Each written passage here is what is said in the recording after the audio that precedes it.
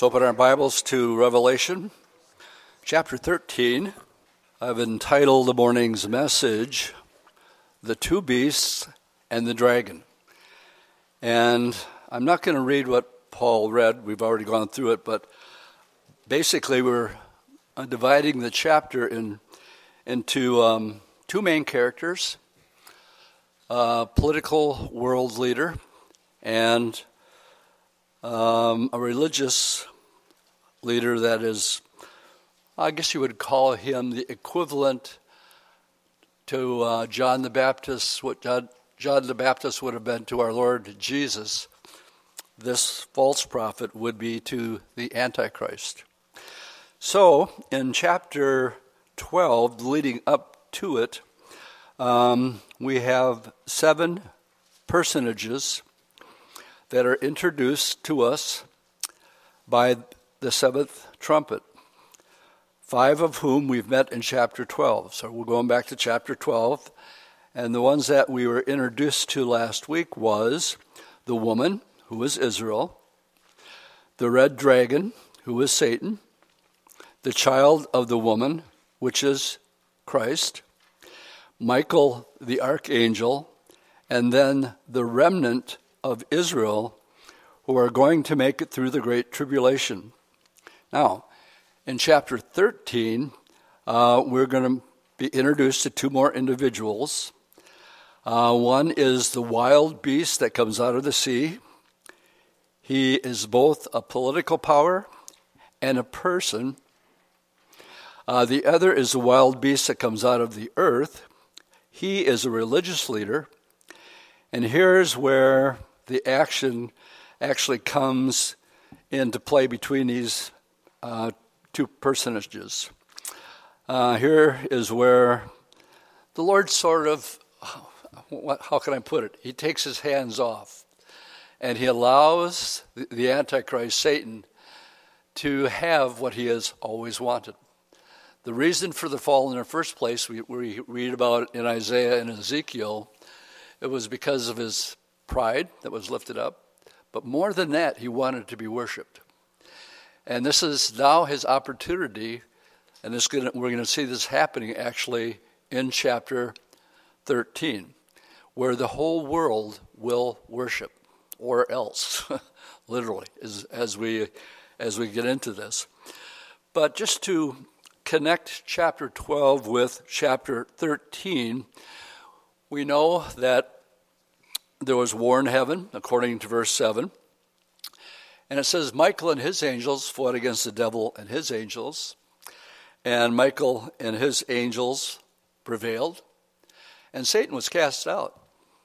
And as a result of being cast out with his angels, it tells us in verse 13, when the dragon saw that he had been cast down to the earth, he persecuted the woman. Now again, the woman is Israel, who gave birth to the male child. But the woman was given 2 wings of a great eagle, that she might fly into the wilderness, to her place, where she is nourished for a time and a times and half a times. Again, another way of saying 3.5 years.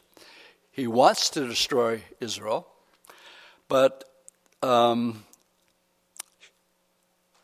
Israel is supernaturally protected. We read in verse 15, so the serpent spewed water out of his mouth like a flood. I believe that's symbolism for actually an army after the woman, that might cause her to be carried away by the flood. But the earth helped the woman, and the earth opened its mouth and swallowed up the flood which the dragon had spewed out of his mouth. So he can't get to them. We spent quite a bit of time, my personal belief that this is Selah or Petra. And we showed pictures of it last week if you were here, just what an incredible fortress it is. And he can't get to them. So we read in this last verse here, he was so enraged with the woman that he went to make war with the rest of her offspring, and who kept the commandments of God and have the testimony of Jesus Christ. And now we just have the word then. So it's a continuing thought. There's we'll look at verse 1 and 2 here. It says, "Then I stood on the sand of the sea, and I saw a beast riding out of the sea, having 7 heads and 10 horns, and on his horns 10 crowns, and on his head were blasphemous names. Now, the beast which I saw was like a leopard, and his feet were like the feet of a bear, and his mouth was like the mouth of a lion. And the dragon, of course, again is Satan, gave him his power, his throne, and his great authority." So this first beast here is actually, how do I say it best? It's a twofold situation that's happening here with the first beast. Remember, it's 2 beasts and the dragon. The dragon here is, of course, Satan, and I believe stands on the sands of the sea, and it is he who brings the wild beast out of the sea and dominates him. So what we're going to have happening here is, I believe this man that we're talking about right here, the Antichrist, is alive today. And he's just waiting for his time. And it's not Donald Trump. Okay? I've done the math from verse 18. And so what we have here is his power and authority being given to him. So somehow he's interconnected directly with the devil himself. So when I say it's twofold, this first beast, remember he's going to be assassinated and then come back. And it's going to be so astounding to the world that they're going to say, who can fight against this man? And it says they worship, we'll read a little bit later, they worship the dragon who gave power to the beast. So as we look at these first couple verses here, when I mean twofold, we have Satan directly involved, whether another demon possesses him, how he comes back to life, whether it's a false resurrection, whether it's a real resurrection. All we know is the world marvels at the fact that this guy's alive again. I always likened it to JFK down in Dallas, and everybody remembers where you were, right? I was in 6th grade or 7th grade coming home for lunch, and I got back, and it was breaking news at 1 o'clock. And everybody knows exactly where they were, exactly what they were doing. Had a chance to visit that library when I went to a pre-trib conference down in Dallas. They've been having them for 30 years now, I think. And I had a couple days off, and I thought, I'm going to go down there. I actually want to see where this unfolded. And I was actually able to go into the library. Back in, I don't know if they still allow this to this day. But I went to the very window that J. Harvey Oswald took that rifle and killed President John Fitzgerald Kennedy. And it was a surreal experience for me, just being there. What was weird about it, boy, am I getting sidetracked already? What? My sister's daughter was getting married in Virginia. So I flew from Dallas to Virginia, and I thought, wait a second, this is where they buried JFK, at Arlington Cemetery. So in the same week, I actually saw where it took place, but in that very same week, I was able to visit Arlington and the torch that will be forever lit in memory of it. Where are you going with all this, Dwight? Well, imagine after being pronounced dead that JFK gets up off of his gurney and he comes outside and says, "How you doing, everybody?" Would all the world marvel at that after Walter Cronkite pronounced him dead and broke down in tears? It's also fresh, even after all these years that this has happened. I can still bring that. It's not my notes. But the comparison here and the result that it's going to have on the human psyche, that he would have the ability to do this, will cause the world really to marvel. Now in verses 3 through 10, we read, I saw one of his heads that it had been mortally wounded, and his deadly wound was healed, and all the world marveled and followed the beast. So they worshipped the dragon who gave authority to the beast. And you say, people would never physically worship the devil. Do you know that that's actually happening and it's on the increase today? It's actually happening and become a trend. That's I call it preconditioning for what I think is going to happen here. And all the world marveled and followed the beast. So they worshiped the dragon who gave authority to the beast. And they worshiped the beast, saying, who is like the beast? Who is able to make war with him? We can't kill this guy. And he was given a mouth speaking great things and blasphemies. And he was given authority to continue for 42 months. All right, let's make a contrast here. 42 months is another way of saying what? Okay, go back to verse 14 of chapter 12. The remnant is given a place to be secured in Petra for a time, singular, times plural. That's 2, and then a half a time. That's 3. Dwight, you don't know how to add.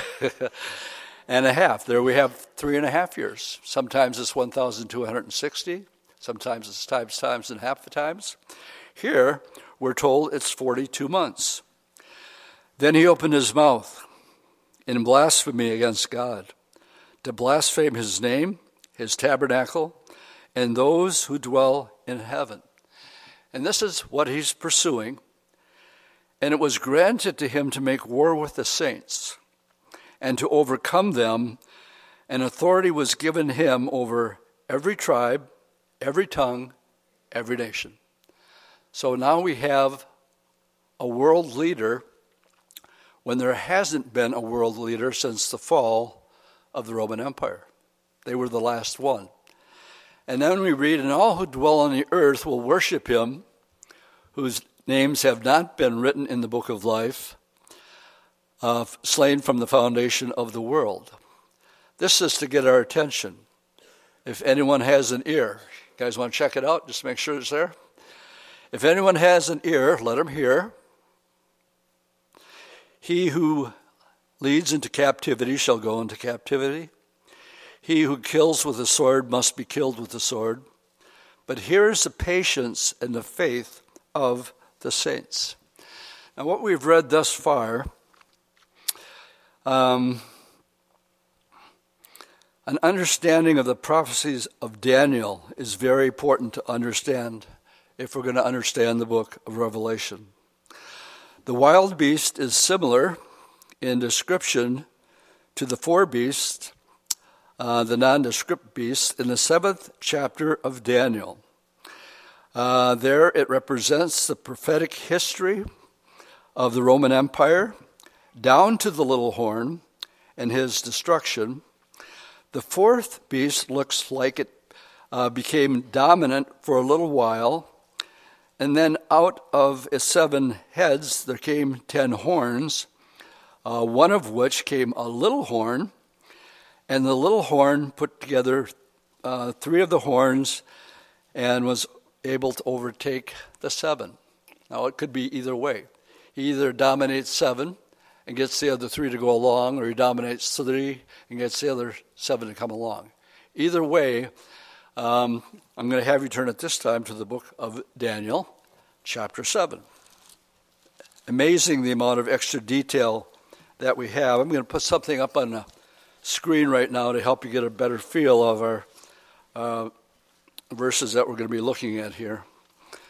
So, in Daniel 7, let's pick it up, and we will read up to verse 7, and I'll stop and I'll explain the reason why I'm stopping at 7. Daniel 7, verse 1. Now, in the first year of Belshazzar, king of Babylon, Daniel had a dream and visions. What I want to point out here is plural, visions plural. and on his head while on his bed. Then he wrote down the dream, telling the main facts. And Daniel spoke, saying, I saw in my vision by night, and behold, the four winds of heaven were stirring up the great sea. And four great beasts came up from the sea, each different from the other. The first was like a lion that had plucked wings. I watched till the wings were plucked off, and it was lifted up from the earth, made to stand on 2 feet like a man, and a man's heart was given to it. Let me just stop and comment on this first one here. As you look at the chart, what we have in chapter 7 is the same thing that we have in the image in chapter 2. Only one is described as a metallic image, and these here are described as wild beasts. There is some differences here. But it tells us when Daniel interprets the dream for Nebuchadnezzar, he says, you're the top one. You're the crown of gold. And then in chapter 3, after he has this vision, there's different elements to the image. And we find out Daniel's telling him, you're on top right now, but you're going to be overtaken by silver. That's the bear, or the Medo-Persian Empire. And then by brass, that would have been Alexander the Great and the Grecian Empire. And then legs of iron and feet of clay and also toes are going to be comprised of this image. Now, the reason I want to stop a little bit, and I tell you here that the first lion, I believe, is Nebuchadnezzar himself. Now remember, because he exalted himself and made a whole image of just gold, and that's going to tie into our study today. He got lifted up in pride. God had to humble him. And how did he humble him? It says he became like a wild creature. He had long hair, long fingernails. And he went out and lived in the wilderness, it says, for 7 times. Is that 7 months? Is that 7 years? Answer, I don't know. But the result of it was, at the end of that 7 season, the Bible says he came to his senses. And those that were under him sought him out and restored him to his position. When I read here that this lion had his wings plucked, I believe that's his pride being taken, and was lifted up from the earth and made to stand on 2 feet. Well, before that, he was going around like a wild animal. And I actually believe that this is a picture of Nebuchadnezzar being restored, standing once again now on his 2 feet. All right, verse 5. And suddenly another beast, a second like a bear, it was raised up on its side, had 3 ribs in its mouth between its teeth, and they said thus to it, arise, devour much flesh. The bear here would have been the Medes and the Persians. And when we went through Daniel, we know that this all happened in one night. The Medes and the Persians had diverted the Euphrates River. The walls of Babylon were 300 feet high. The towers were 450 feet high. And when you got to the top of the 300 feet of the walls of Babylon, you could drive 4 chariots abreast all the way around the city. And so they have no fear. And there's no way they could possibly ever be defeated militarily. So you know the story back here, the last part, how the Lord got Belshazzar. Babylon fell in one night. Here comes a hand, begins writing on the wall, Mene, mene, tekel, upharsin. Usually I never say it right, and I still don't know if I'm saying it right now. But at least it gives us the meaning.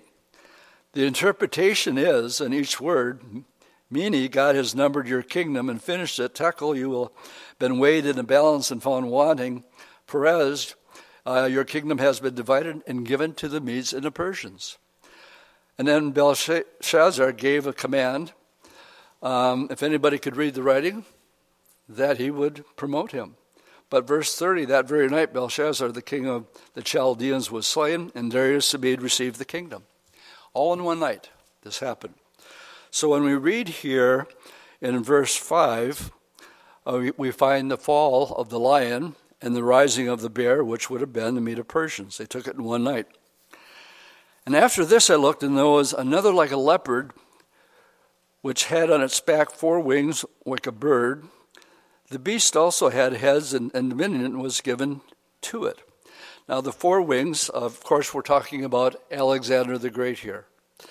And in other places, here the 4 wings of a bird refer to his 4 generals who would take over his kingdom when he died at the age of 32, 33, something like that. So the leopard here would be Greece and Alexander the Great and his generals. Now verse 7.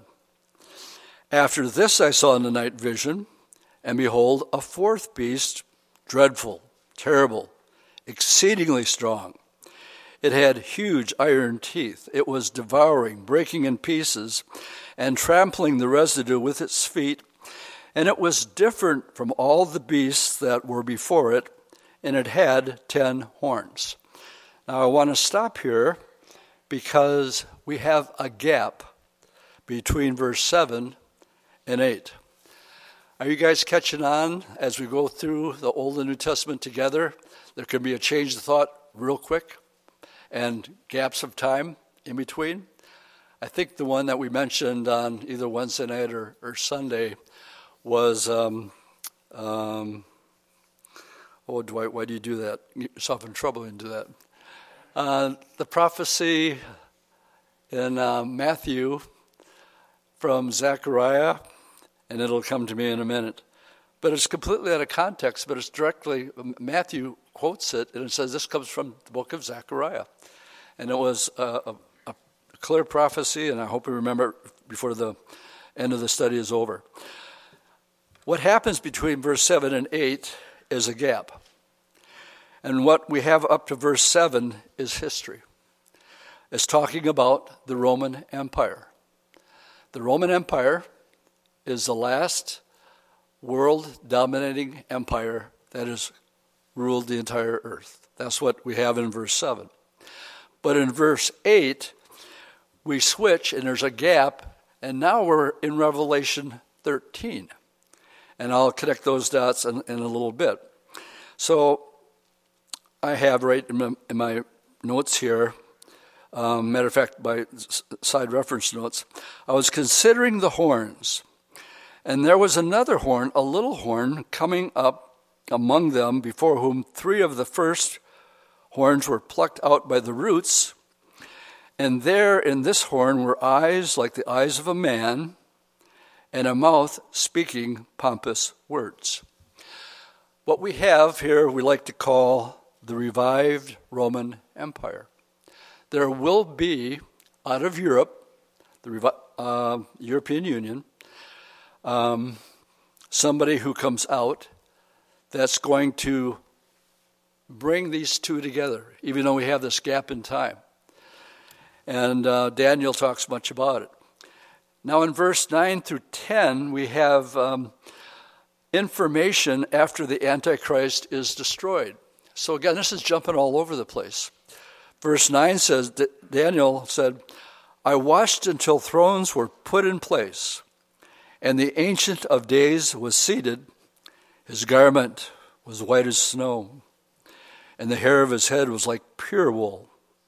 His throne was a fiery flame, its wheels a burning fire. A fiery stream issued and came forth from before him. 1,000,000 ministered to him. 10,000 times 10,000 stood before him. The court was seated. The books were open. We're talking about the judgment. So we're going from when the Antichrist comes into his power. And now we have a gap, and it actually goes past his 3.5 years. And we find Revelation chapter 20, the great white throne judgment. Now back to the Antichrist in verse 11. We find verse 11. I watched then because of the sound of the pompous words which the horn was speaking, and I watched till the beast was slain and his body destroyed and given to the burning fire. I want you to keep your finger here, please, and turn with me to the book of Revelation, chapter 19. This is the battle of Armageddon. We're talking about the Antichrist and the false prophet. We read in,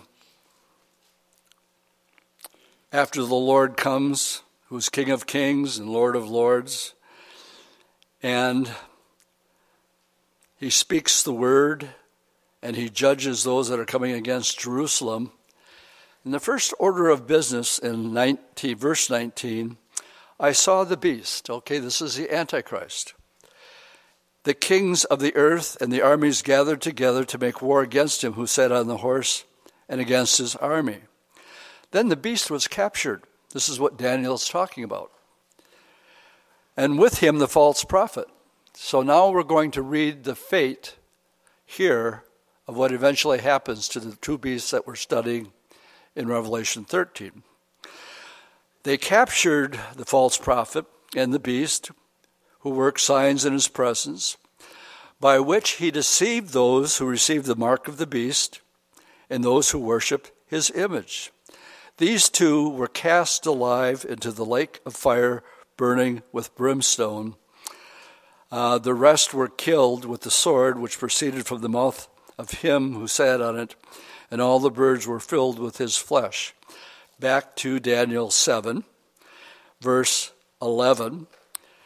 And now we have Daniel prophesying what we just read in Revelation. I'm going to read it again. Verse 11, I watched then because of the sound of the pompous words which the horn was speaking. Clearly, the Antichrist. I watched till the beast was slain and its body destroyed and was given to what? The burning flame. Exactly what we're told about the lake of fire. And it's foretold here. All right, let's look at verse 12 at this time. And for the rest of the beasts, they had their dominions taken away. In other words, as the battle of Armageddon is over, so they don't have dominion anymore. Yet their lives were prolonged for a season and a time. That means they're going to have to stand before the great white throne judgment. Now look, verses 13 and 14. Again, now we're going back to the plurality of the visions. I was watching in the night vision, and behold, one like the Son of Man, coming with the clouds of heaven.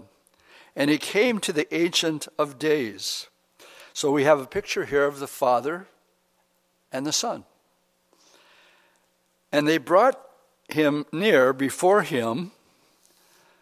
Then to him was given dominion, glory, and a kingdom, that all peoples, nations, languages should serve him.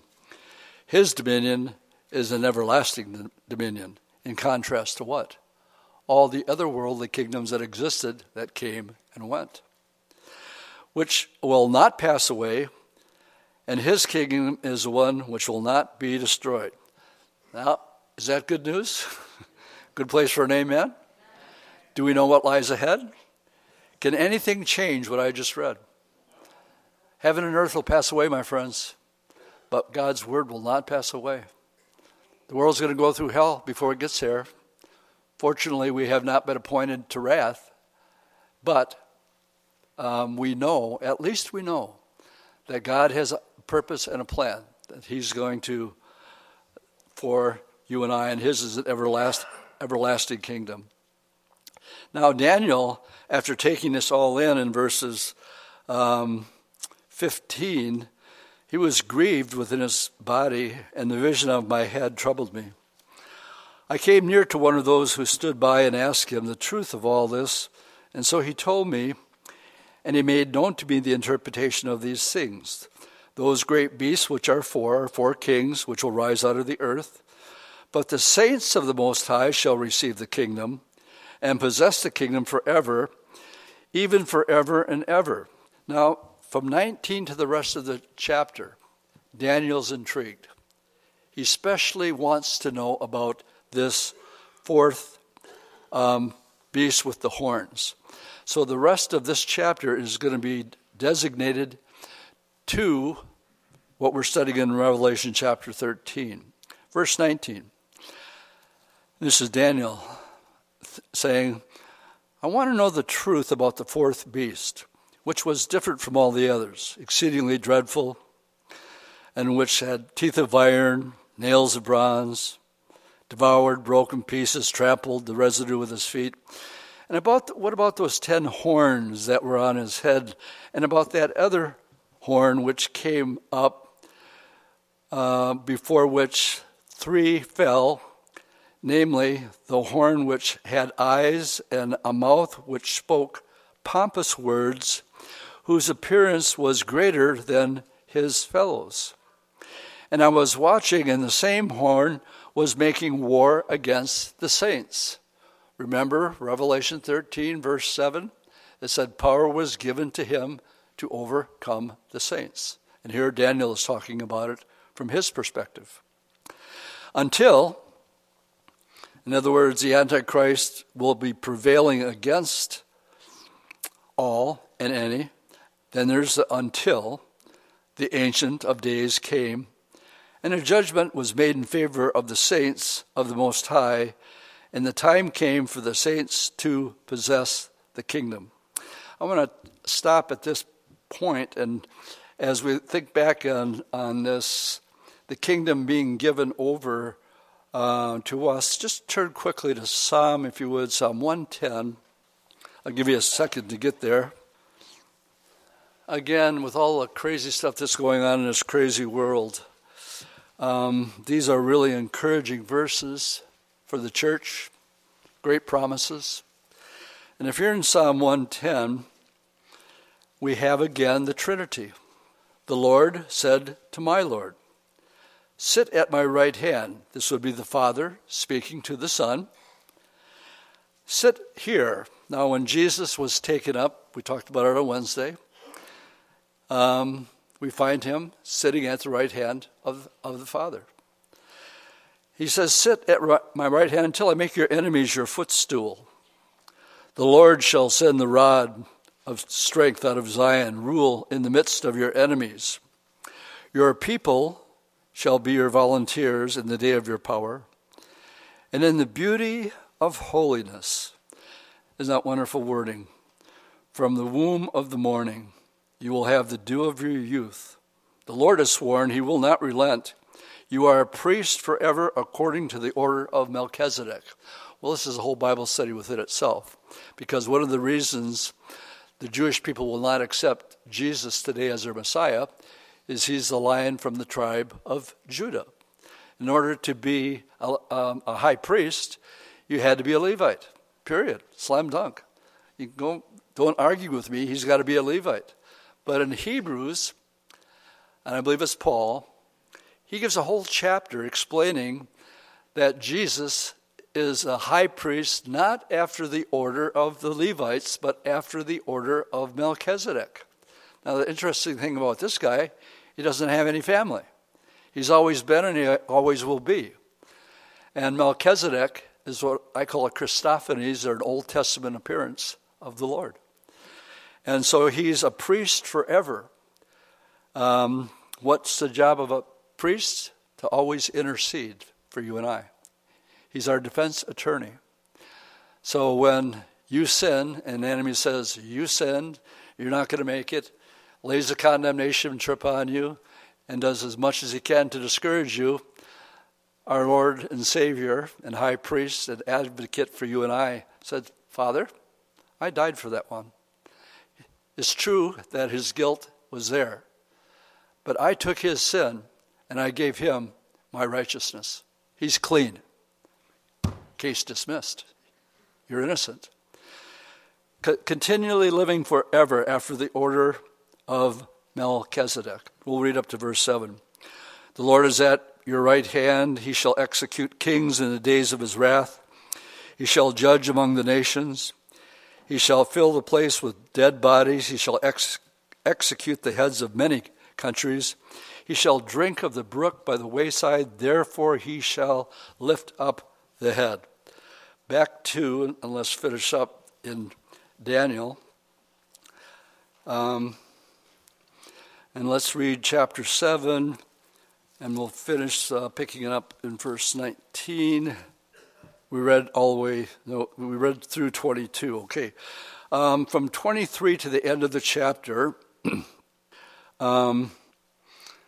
it tells us the interpretation of the fourth beast. The fourth beast shall be a fourth kingdom on the earth, which shall be different from all the other kingdoms, and shall devour the whole earth, trample it and break it in pieces. Now the 10 horns are 10 kings. This is important. Who shall arise from this kingdom, and another shall arise after them, and he will be different from the first ones, and he will subdue 3 kings.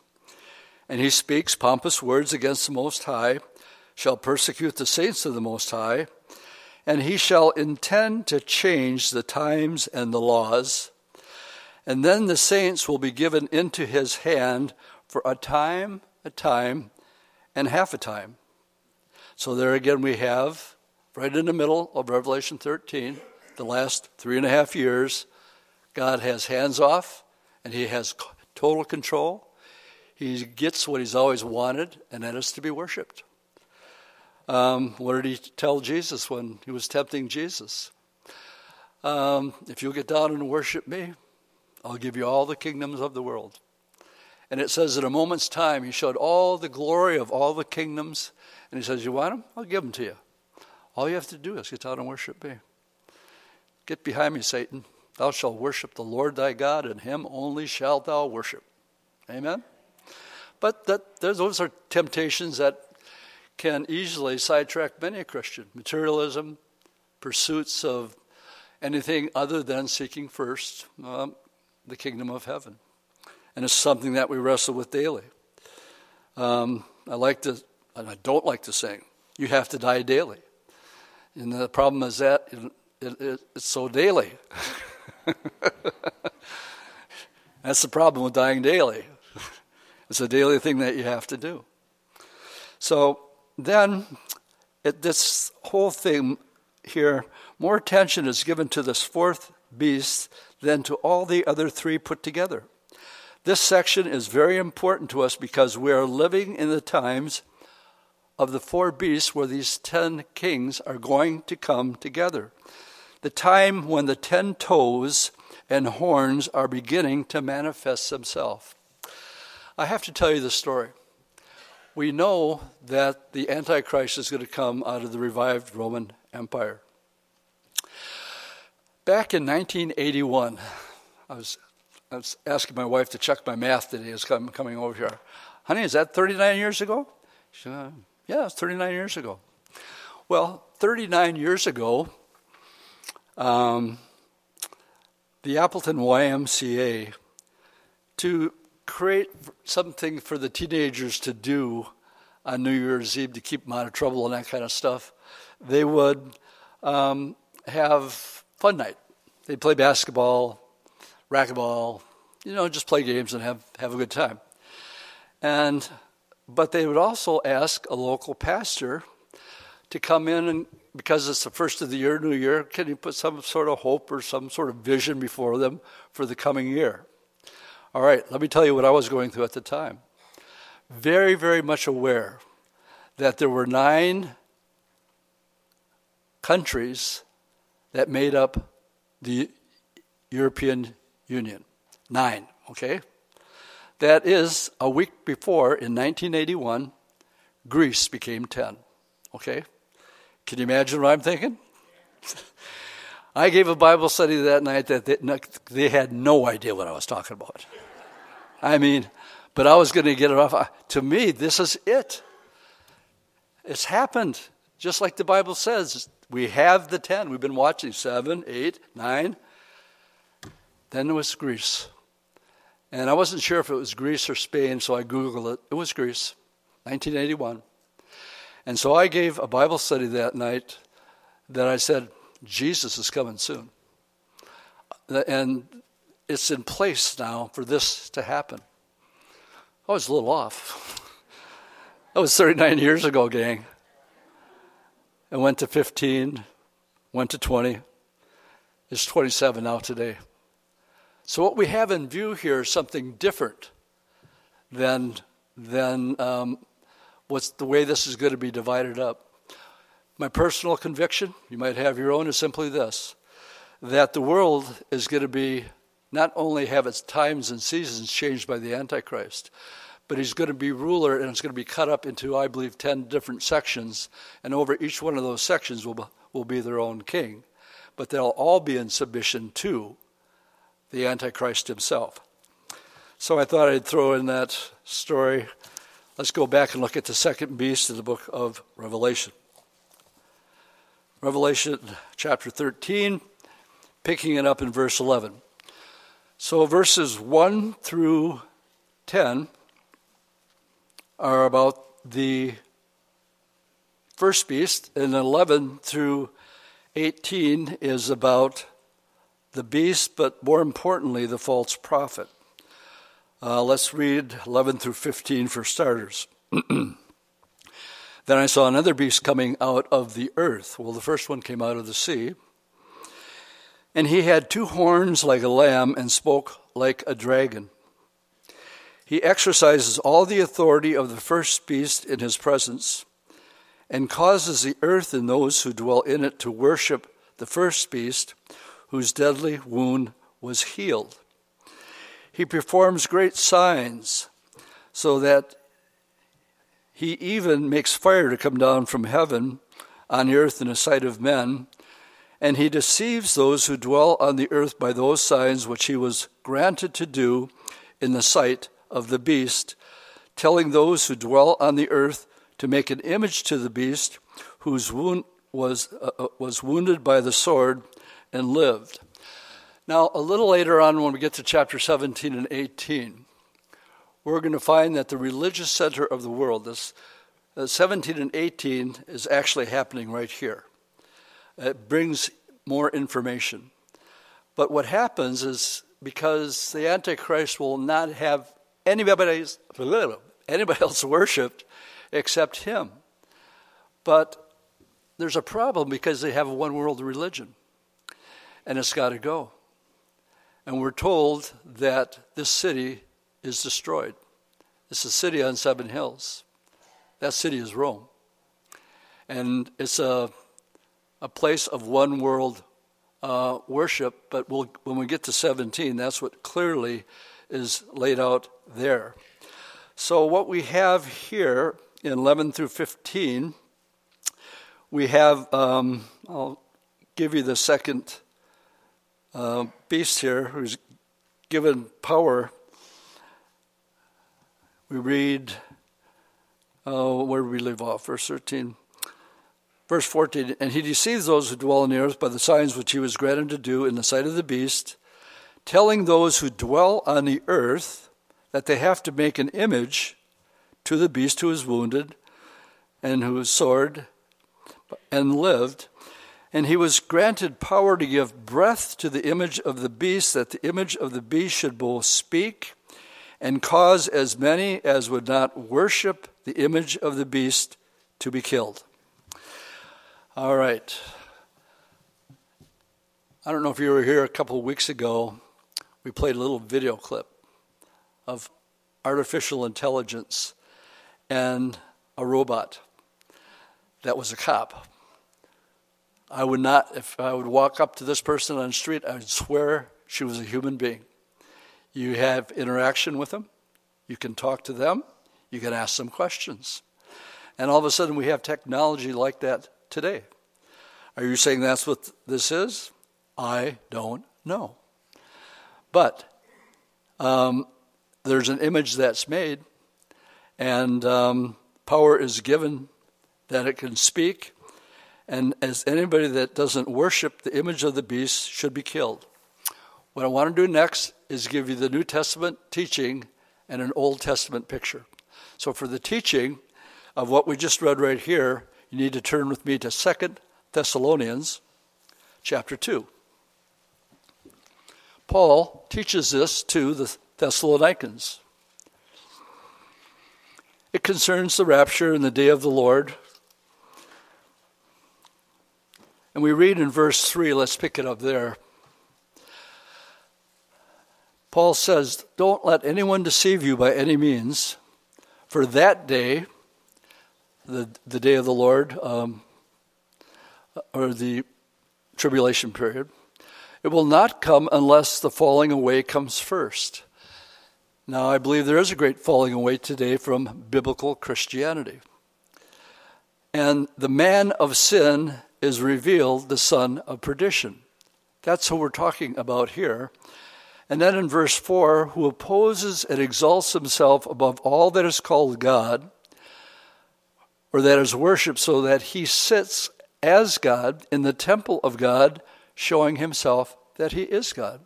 That's what we're reading in this image of himself. Paul says, don't you remember when I was with you that I told you these things? I usually like to stop here and just do a reality check. I want you to know these Christians were less than a month old in the Lord. And he's giving in-depth, this is in-depth stuff. Somebody want to give me an amen on that? I mean, he's laying it all before them.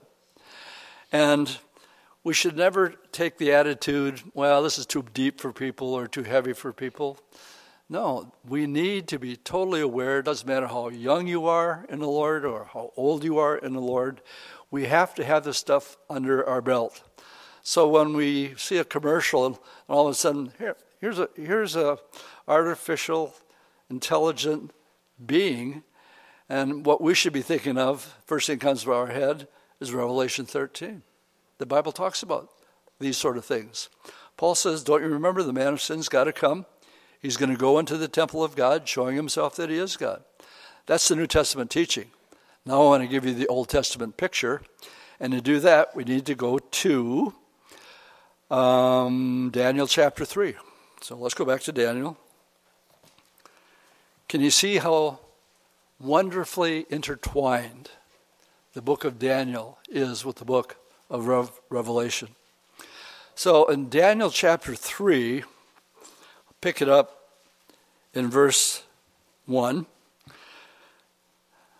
This is Nebuchadnezzar's defiance. Nobody's going to take over my kingdom. So he makes his own image. But this one's all of gold. Nebuchadnezzar the king made an image of gold whose height was 60 cubits and its width was 6 cubits. Aren't those interesting numbers? And he set it up in the plain of Dura in the province of Babylon. And King Nebuchadnezzar sent word to his satraps, the administrators, the governors, the counselors, the treasurers, the judges, the magistrates, all the officials of the province to come to the dedication of the image which King Nebuchadnezzar had set up. So the satraps, the administrators, the governors, the counselors, the treasurers, the judges, the magistrates, and all the officials of provinces gathered together for the dedication of the image that King Nebuchadnezzar had set up. And they stood before the image that Nebuchadnezzar had set up. Then a herald cried aloud, "To you it is commanded, O peoples, nations, and languages, that at the time that you hear the sound of the horn, the flute, the harp, lyre, psaltery, in symphony, with all kinds of music, you shall fall down and worship the golden image that King Nebuchadnezzar set up. And whoever does not fall down and worship him will be cast immediately into the midst of fire." So at that time all the people heard the sound of the horn, the flute, the harp, the lyre, symphony, and all kinds of music. All the people, nations, and languages fell down and worshiped the golden image which King Nebuchadnezzar had made. What's the picture of here? Either you worship or what? You die. Well, there was 3 guys named Shadrach, Meshach, and Abednego. And all the thousands of people that must have been there, can you imagine? They're not going to do that. Thou shalt worship the Lord thy God, and him only shalt thou worship. You shall not make any graven images to bow down to or worship except the Lord. So here's these 3 guys sticking out like sore thumbs. And, of course, hopefully you know the rest of the story.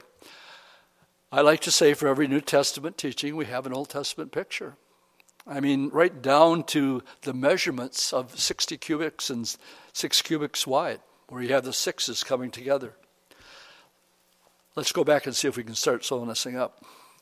2, let's see. Let's go back to Revelation 13. We left off in 15.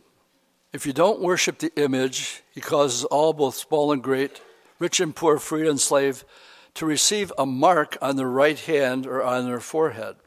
If you don't worship the beast, you are killed. So now, in order to do business, you don't use paper money. You have a mark on your forehead or on your arm. Everybody here is well aware of the technology that exists today for this to easily happen. I think I made the point a couple of weeks ago, you know, that they don't take cash at Lambeau anymore?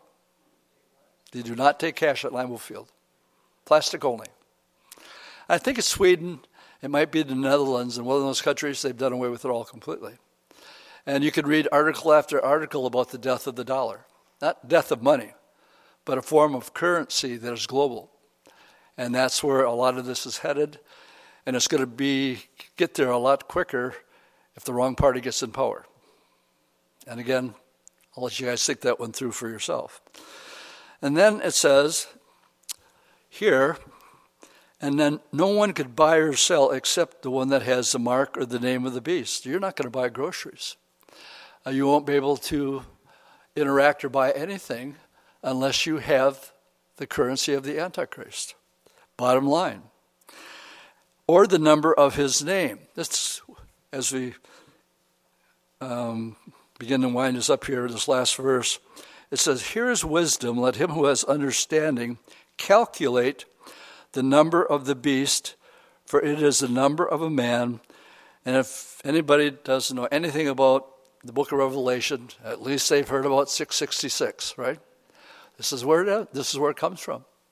It's the name or the mark, but it says you got to calculate it to find out what the name is. Well, here's what's interesting about the Hebrew alphabet. Each of the 22 letters that make up the Hebrew alphabet have a numerical value attributed to it. There's 22 letters in the Hebrew alphabet, and each one of them has a mathematical equivalency to that particular letter. It's my speculation that that's how the calculating would be done. But again, that's just my personal opinion on that. Okay, we are going to close now by turning to 1 John chapter 2. 1 John chapter 2. Come on, John, where are you? Here you are.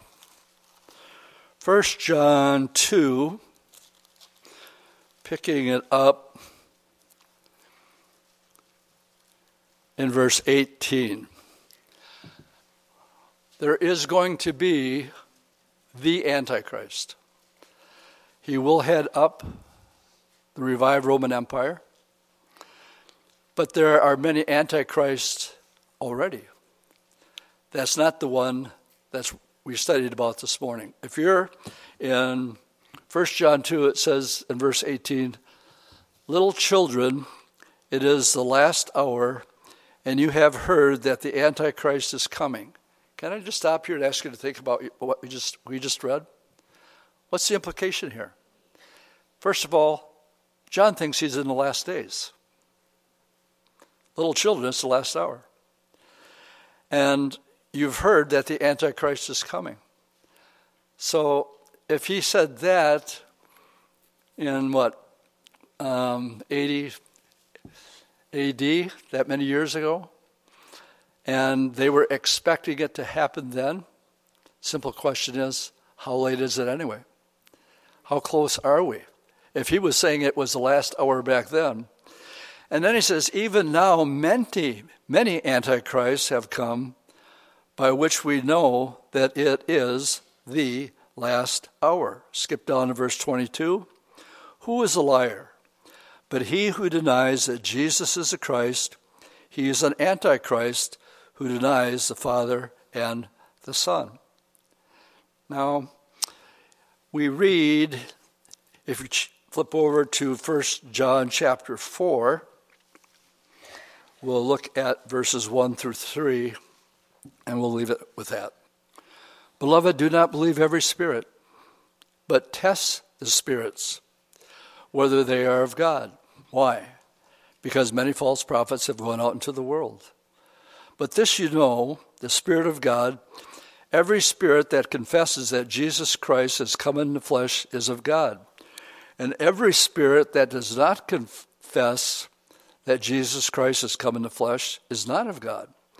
And this is the spirit of Antichrist, which you have heard was coming, and now already is in the world. And if you go down to verse 7, tying this all together, this attitude of gratitude that's so needed right now, and hope that the world needs, and not to put our hope in this world. We read in verse 7, Beloved, let us love one another, for love is of God, and everyone who loves is born of God and knows God. He who does not love does not know God, for God is love. I remember the first time that struck me between the eyes. The pure love of God actually has a form, has a face.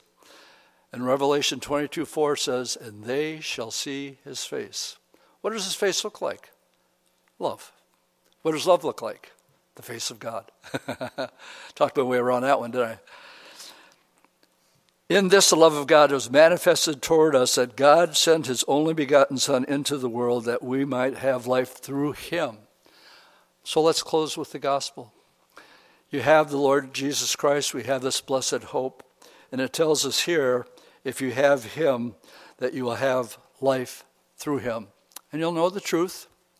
Truth will set you free. Amen? Let's stand and we'll pray. Lord, we thank you as we're making our way through the book of Revelation.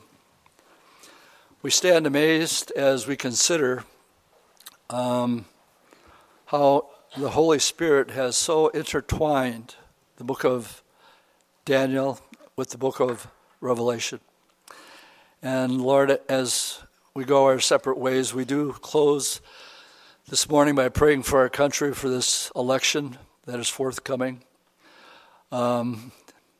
We just are comforted knowing, Lord, that you have a perfect plan and that you're sovereign.